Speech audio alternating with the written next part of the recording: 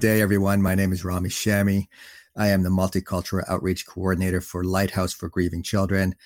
And this is the Lighthouse Beacon podcast. A little background on who we are. We're a registered charity that provides at no charge open-ended peer support for grieving children, youth ages 3 to 18, and their families across the GTA. And especially virtually now that we are in COVID. Some time ago, about 3 years ago, we recognized that within our participants in our peer support modeled groups, there wasn't necessarily a representation of the diversity that is found within the GTA. And we wanted to know why this was the case. And so it's identified in our strategic plan as an objective to launch what we now call the Multicultural Outreach Project.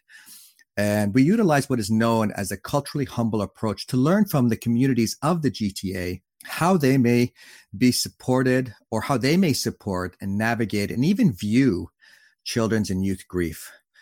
So we also looked at, this is part of my role as the outreach coordinator, we also looked at if the Lighthouse model was conducive to providing support within the diversity of communities within the GTA. And how we were able either to change or recognize that we weren't necessarily appropriate and able to serve, all people. So please visit our website. I will provide that information and the links after the podcast or towards the end of the podcast. And also feel free to drop me a line and contact me if you have any questions or would like more information on what we've done for the past 3 years. Speaking of podcasts, this one is actually a continuation of the Multicultural Outreach Project, which has now turned into more of a community outreach engagement. It started out with a multicultural focus, but now has morphed into a greater scope that involves a measure of diversity, equity, inclusivity, anti-oppression, trauma-informed, anti-racism. And with all that, it brings us to a special guest that I had the honor and privilege of crossing paths in the ether that is death and dying and death care and grief and bereavement. And today, this special guest, I feel excited to have her on the podcast, especially because of her experience and knowledge of diversity and as it intersects with youth grief. Her name is Danielle Lobo. Danielle is a truth teller who rises to the challenge of holding space for the uncomfortable experience of death. She asks bold questions that help us to stay present to the intense emotion and anguish. She has the courage and emotional depth to enter into relationships that families have around death with the clarity of vision for grace and ease. Committed to a community justice throughout her life, she holds the voice of her ancestors as her guide to this work, often working with her own dreams and the dreams of the community. And to add a piece to it that really struck me, she facilitates as a Youth Bereavement Coordinator with Scarborough Centre for Healthy Communities. And she started this youth bereavement program for teenage children who have experienced a death, utilizing, which is what I get excited about, right? Utilizing a multicultural, multi-faith approach to death and grief. In the diversity that we have in the GTA, if not in Canada, I think it's important that we recognize and acknowledge such work that Ms. Lobo is doing. And I'll let Danielle speak to further of those details. So without much ado, I welcome Danielle Lobo. Good afternoon. I almost said good morning, Danielle. Thanks for having me, Remy. My apologies. How's the day been treating you? Oh, it's a lovely day outside today. Yeah, finally spring is here. And on the day of stay-at-home orders. It's really something, you know. Yeah. You and I can speak a lot to the impact of the trauma and grief and isolation and all those pieces that may have experienced with the pandemic. But can we just dive into this? I really want to hear what you have to say in terms of the work you do. Your website is incredible in its articulation and artistry. Your short story, lest I forget, the work you're doing with youth bereavement. Can we dive right in? Can you tell us a little bit more about what you do and how you do it? Yeah, I have different roles, which I quite like the diversity of roles that I have in my life. So yeah, I trained as a death doula about 4 years ago or 5 years ago. And I really started doing death work internally, like for myself personally, I'd say 10 years ago. And then I formally looked into how I could learn more about that. And so I have trained as a death doula. I've done work in that capacity. And then I've been working on a TV series about death and dying, and an artistic project around legacy art projects for people who are dying or experiencing the legacy that they want to leave when they die. And then, of course, probably my most important project, and one that I'm really passionate about, is the Youth Bereavement Program called HEAL, Hope Exists After Loss. And yeah, that's really cool. I love that particular project. You know, it's amazing, Danielle. You talk about diversity, and yet you're so diverse in what you do, right? I mean, can I ask you? I mean, I model that as well. I find to be able to connect on different domains of service and different catchments and different communities, you kind of have to be diverse and the work that you do, right? And you are as probably as diverse as people in death care come. Can I ask you what brought you first to death care, and especially as a death doula, and you know, in the artistry as well that you facilitate, and then how you started this particular group, which has this amazing title, Hope Exists After Loss? Yeah, so I can't quite pinpoint exactly how, but I started working in Indigenous communities, various like First Nations, even Indigenous African and Indigenous elders of South America too, and learning from medicine people around death practices. And that was, for me, very interesting. That started about 10, 12 years ago. And I had no consideration of this being my life path at all, but I just was very drawn to that work. I was very drawn to the work of ancestors, which is very much a facet of like many multicultural Indigenous practices or traditions around death. So that was my entry point. And then I would say, I remember very vividly 5 years ago, I was just enrolling in my death doula program, and I had someone in my life who was dying. And she was a lot older than me. She was about 40, 50 years older than me. I went to visit her, and I remember telling her I wanted to be a death doula.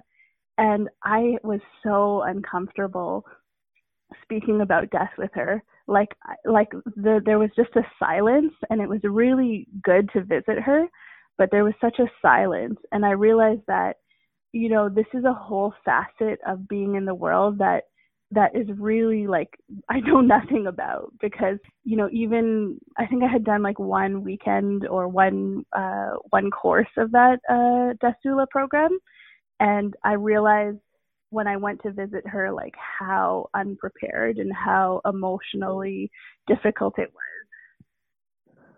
Yeah, I could only appreciate that, Danielle, especially for myself, having the absolute privilege of being in the field for so many years. Now, I mean, you have such a background and expertise and experience and knowledge, I would say, you know, I'm humbled even to speak to you about this particular topic. Can you share with us your perception or your experience of what it means to have diversity within death care, within grief and bereavement support? Why is it an essential and imperative, especially in one of the most, if not the most diverse geographies in the world when it comes to people? Yeah, I mean, I think it is important because people, if this is my perspective, and this is what I've learned from the many elders and traditions that I've been privileged to learn from, is that when someone dies, they are received by their ancestors. And if they do not have the traditions or the multicultural support, like not just multicultural, but the support that resonates most with their cultural and faith traditions, and especially their ancestors, then it's doing an injustice to their life on earth when they die, so that they are not received by their ancestors in the traditions that most resonate. And so that's why I think it's super important. You know, multiculturalism and equity and diversity has become politically trite, I think. And I do see the value of politicization of multiculturalism, but at the same time, for me spiritually, these are the traditions that most resonate with the like someone's spirit. Like I see the way that some of the youth come alive when the practices that we do in the program resonate with them. They feel it. Well said, Danny. Can you expand a little bit on what you mean by politically trite? I found that intriguing. I want to see how you perceive that, how you experience that. Well, I just mean, like checking the boxes. I know that this is very true in the charitable sector or in many sectors, that, how many Black and brown people do we have visibly in our programs? How many people are we serving? Like just checkbox demographics. And I think that's problematic because we may not really understand how the very system of the programs, or just the model of the programs, caters to like a white way of doing things in the world. And I think that by looking at it that way, like we're detaching ourselves from this mentality of like just checking our boxes with multiculturalism. And because you may have Black and brown or all kinds of diverse youth in programs, or people in palliative care centers or hospitals, but do the practices of that specific organization or institution resonate with the traditions, both culturally and faith-wise, for those people, which is another big gap, I think. Oh, so well said, Danielle. And especially when you're talking about checking the boxes that we have certain demographics represented. But if those demographics are represented without the services being appropriate or infused with cultural perspectives of the demographics we're serving, then really, what's the point, right? You're absolutely, there's checking the boxes. And I appreciate that you mentioned something in terms of gaps and barriers, right? I added maybe barriers, but can you speak a little bit more, especially when it comes to, and I suspect, and I don't want to put words out there, I suspect that might have been behind, or I should just ask you if that was behind some of the intentionality in spawning this youth bereavement program. I think the gap is one thing that it's hard to say specifically, but I think that in general, the gap is that a lot of cultures and faith practices do not believe in airing their personal, like their family trauma around a death publicly, or going to see like a therapist, going to see a palliative care center, because they're seen as outsiders, which is very much like white organizations. That's what I've seen. And so I think that the need for a program like this, at least as far as I know for the program, because I am new to the team, is that for 5 years we were working with adults around bereavement and nothing for youth. So that is a major impetus for why the youth program came about. But also that, adults can mold into or melt into programs that may not resonate with their culture and their faith traditions. But teenagers, like, they'll check out within a second if you're not keeping them interested. And so I think there's even more of a need for the programs to be culturally relevant, because like teenagers have 1 second to get their attention. And if you don't get their attention, then they're checked out, they're isolated, they're dealing with their depression or their bereavement and loss on their own. And so I think that's why the cultural piece and faith, multi-faith perspective is super important. And I appreciate, how you said they checked out. Is that reflective of the intergenerational piece? I mean, Canada is very unique like that. Maybe not so unique, but it is unique that way. And then we have immigration, emigration, Indigenous, and this intergenerational piece. I mean, I'm pretty intergenerational. My parents came as refugees, and then I was born and raised here. But I'm always in this in-between worlds, right? In terms of, especially in hospice, palliative care, and grief and bereavement, which is a very Anglo-European model, and how it's being even exercised and facilitated. It needs to change a great deal to be appropriate to measures of diversity. Is there an intergenerational piece that you see? Especially, is this what you're seeing in the groups that you're running? Yeah, I mean, we definitely have run programs where the adults actually, like the parents of the youth, wanted to join the program for certain sessions because of what was happening. So there's the intergenerational piece that way. The other way that I would answer that is that intergenerational trauma is very relevant, which we would say is also like ancestral healing. And I think that youth, by their very nature, are really vulnerable because they're still growing. They're not fully formed into their identity or to who they are, and their personal strength. And I think, like, at least I've learned this philosophy or this understanding from a karmic yogic perspective, because I'm Indian, so I've studied yoga as well a bit. And I learned that youth, like, by their nature, are spiritually vulnerable. And when there's been a death in the family, like, the karma of the person who has died ends up with the youth if they're spiritually vulnerable. And so I think that is just like a very subtle thing that goes on with the intergenerational effects of not dealing with a death or with a community approach. And then I would just say that as well, like, some of the youth that I work with, like, they are coming from, so they've experienced a death in their life, but they also are coming from, like, genocide. Like, their family has experienced genocide in generations before. When I speak to them, they may not be aware of this, but I can see, especially with, like, just for instance, some Tamil youth I work with, like, I can tell that the grief that they're experiencing is multi-generational, if not inherited grief around the Tamil genocide. Thank you for bringing that awareness. And I think that's the piece that's missing a lot in our grief and bereavement. May I ask you, Danielle, how do you see it? How have you seen it presented to you in the individuals, the youth that you've worked with or in your groups? How does it present? How do you recognize it? Intergenerational trauma? Yeah, how do you recognize that experience, that grief, that intergenerational trauma? How have you seen it presented to you, especially among youth? So one of the first things, which is sort of an anomaly, I think, within the way that youth bereavement happens, that one of the first things I ask the youth, two things. I ask them, what was their experience of the funeral? And if, not that I'm the beacon of all knowledge around funerals, but if the funeral was steeped in sort of like the traditions of their family or their lineage, then I think that there is some way of, like, speaking to the intergenerational trauma.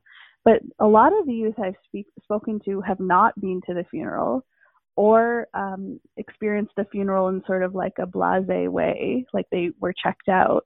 And so I think that is a sign of intergenerational trauma, the way that the funeral went, and if they even did the funeral, because when a funeral has not happened, that is a cue for me that there's a lack of, like, support throughout generations, and that there's, like, a lack of family or community support for the deaths in this family as a lineage around grief. Like, having a grief ritual is more than just symbolic; it serves a purpose.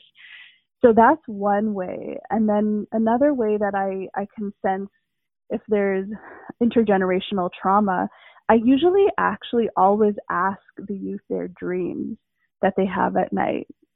And many of the youth will tell me their dreams. And they have dreams of their grandparents, a parent or a friend who has died. And that usually, because I'm sort of well-versed in the language of dreams through my work with elders, I can usually understand the intergenerational trauma through their dreams.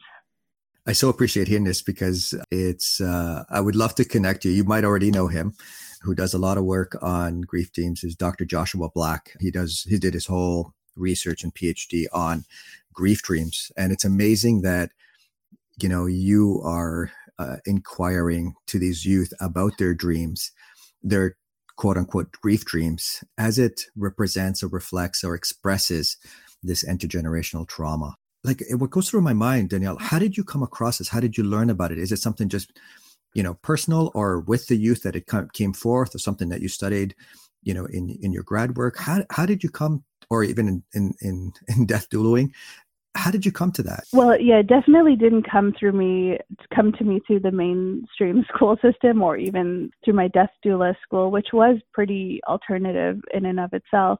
I work with like an Indigenous African elder. I've worked with, or I've learned from and participated in rituals with elders of various traditions. And I would often tell them my own dreams. And through that, they would tell me the kind of healing that I need to do for my ancestry and my lineage.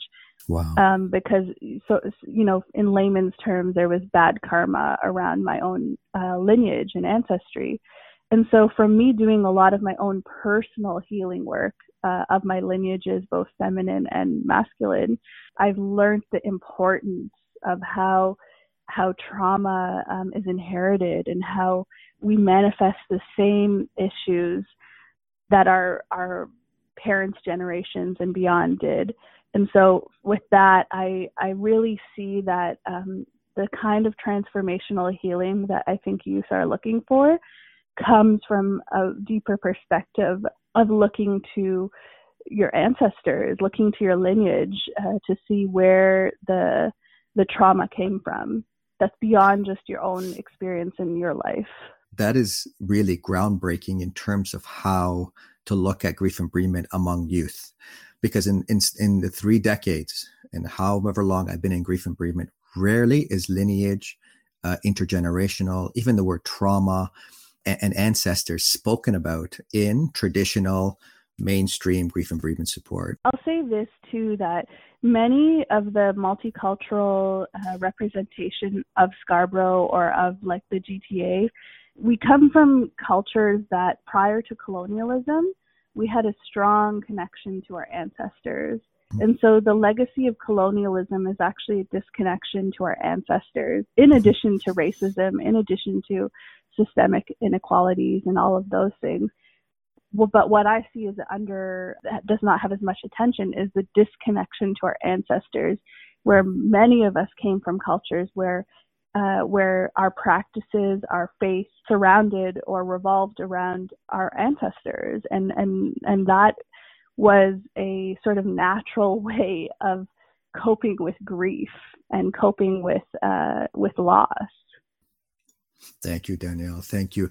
And in that same measure, how do you see we can change that in mainstream? Well, I use the term mainstream. Maybe that's not even an appropriate term. In what we're doing in grief and bereavement support, not necessarily what you're doing, but what we're doing across the province, especially in hospices and bereavement programs. How do you think we can change it? How do you think we can kind of adopt what you're speaking to? Well, I think it starts on a very practical note at the beginning when an idea is piloted. Like, so how is the grant written? Because I know most of these endeavors, like bereavement palliative work, are done by charitable organizations or people in the not-for-profit sector or hospitals. So it has to come from the funding idea that there's input there at that stage, an investment from leadership around hearing the diverse constituents of that community and having impact, taking their time to really hear what diverse communities want out of a program that is supposed to meet their needs. Yeah, especially when the programs are, and this is something that, I've worked, and Lighthouse, we've worked together in terms of addressing this. No one faces, death alone. No one faces cancer alone. No one should grieve alone. And yet that is, what are we doing within our programming to really fulfill that kind of mission and vision? I have so many questions for you, even about what you do as a death doula. So can we switch gears a little bit? Because I'm sure our listeners would like to know a little bit more about Healing Boat and your short story, and even maybe a bit about the documentary, the filming that you're doing, known as How We Die. Can we shift a little bit? And because with the diversity that you come with, there's so much to engage you with, and I want to be respectful of your time. So can we start there somewhere and talk a little bit about those aspects that you were engaged in? Yeah, the Healing Boat came actually from just wanting to work with people in the community who are dying or who have had their who want to have an alternative out of the hospital experience, because I think most people, if you ask them, do not want to die in a hospital. It's very rare that they say that, or at least in an ambulance.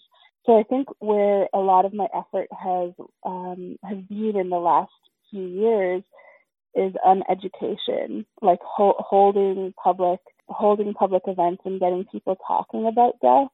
I've done things like that where people are able to see the options that they have. I've worked with people closer to death and not necessarily. I think there's a big vision around being a death doula that has not quite manifested for many people in the death doula community, because we're such a medical system. We're so oriented around the medical system being the way that people experience death or go through that journey.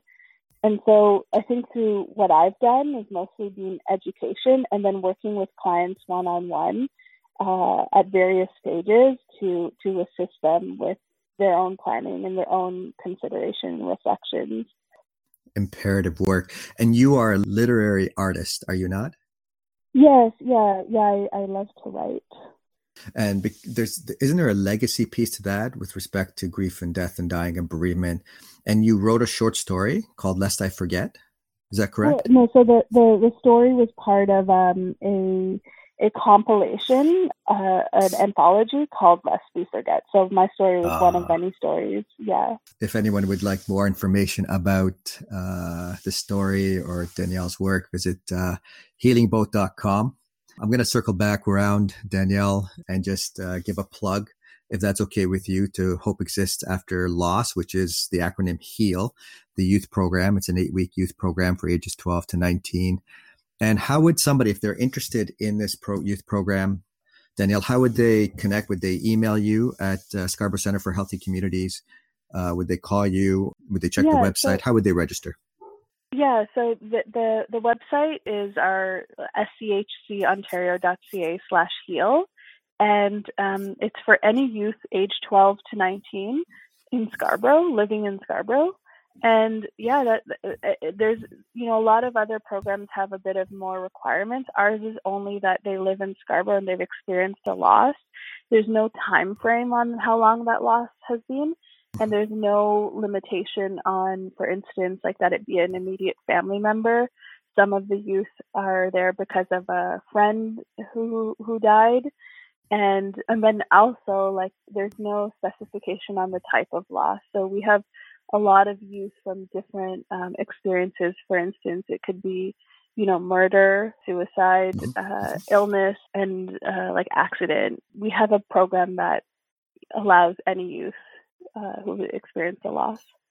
Yeah, it's not death specific, correct? Yeah, like Lighthouse, and that's an important piece in terms of grief and bereavement. Now, I just have one last question for you, and it's pretty lofty. And what are your hopes, your dreams, your vision for a future that acknowledges, validates, and maybe infuses diversity, equity, inclusivity, multiculturalism, trauma-informed, anti-oppression within death care, within grief and bereavement care? Well, okay, just in jest, but not really as a joke. It would be helpful if on death certificates they wrote racism as a cause of death, because I feel like there's so much, like, you cannot even undercount how much stress racism brings to people, even if it's not the immediate cause of death. So that's just something I thought of on the spot. But in terms of actual programming, I think just putting the trust, which means the dollar and funding towards community healing approaches that involve elders, that involve the whole family, that involve community in traditional practices, right? And I think there's this whole secularization as a way to balance the playing field of bereavement and palliative care. And I think that does a disservice to the rich traditions that come with the diverse peoples who are living in the GTA or in Scarborough.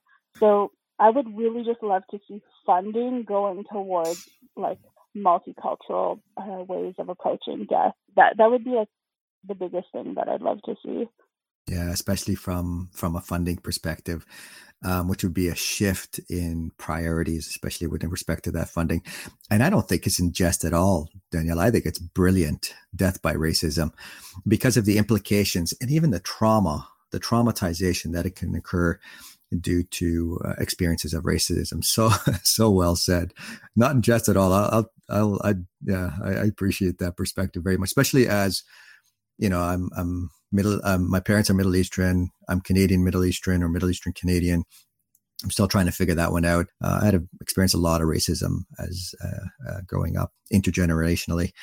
But that all being said, your wisdom, what you're doing out in the field, you know, facilitating this group, establishing this group, your work as a death doula, and you know, it's imperative work, and I so appreciate it. I'm very much aligned. I'm so happy that we crossed paths and that we were able to connect. We're always learning, right? And your perspectives, and I hope this isn't you know, our last conversation, especially when it comes to this measure of social services that we engage in. Anything else that you would like to share with us in the moments that we have left, Danielle? I think for youth, just experiencing the isolation of the pandemic, one of the ways that I've really tried to build a sense of community is I'm delivering like grief care packages in the next few days to all of the youth directly to their home. Like we're you know, with I'm wearing the mask and all the COVID protocols, but just like literally delivering a package with snacks, food, all kinds of self-care items that will help them with their grief. And I think that's so helpful because it just brings a smile to their face and they feel like this human contact in a time where they've just lost someone and now they have to stay at home. Yeah, that's wonderful. That is absolutely wonderful, Danielle. The legwork, the intentionality in it, even the perspective to recognize the impact of the pandemic on these youth is exceptional. So thank you for doing that. And thank you for actually almost, if I can say, role modeling in so many different ways how we can provide these services. Thank you for joining us. Thank you for all that you share and all that you're doing. Her website is healingboat.com. For more information on the youth bereavement program Danielle is facilitating called HEAL, Hope Exists After Loss, please visit www.schcontario.ca/heal. For more information on our organization, please visit us on our website, www.grievingchildrenlighthouse.org, or check us out on Facebook, Instagram, and LinkedIn. Thank you so much for joining us. My name is Rami Shami, and this has been the Lighthouse Beacon Podcast. Stay safe, everyone.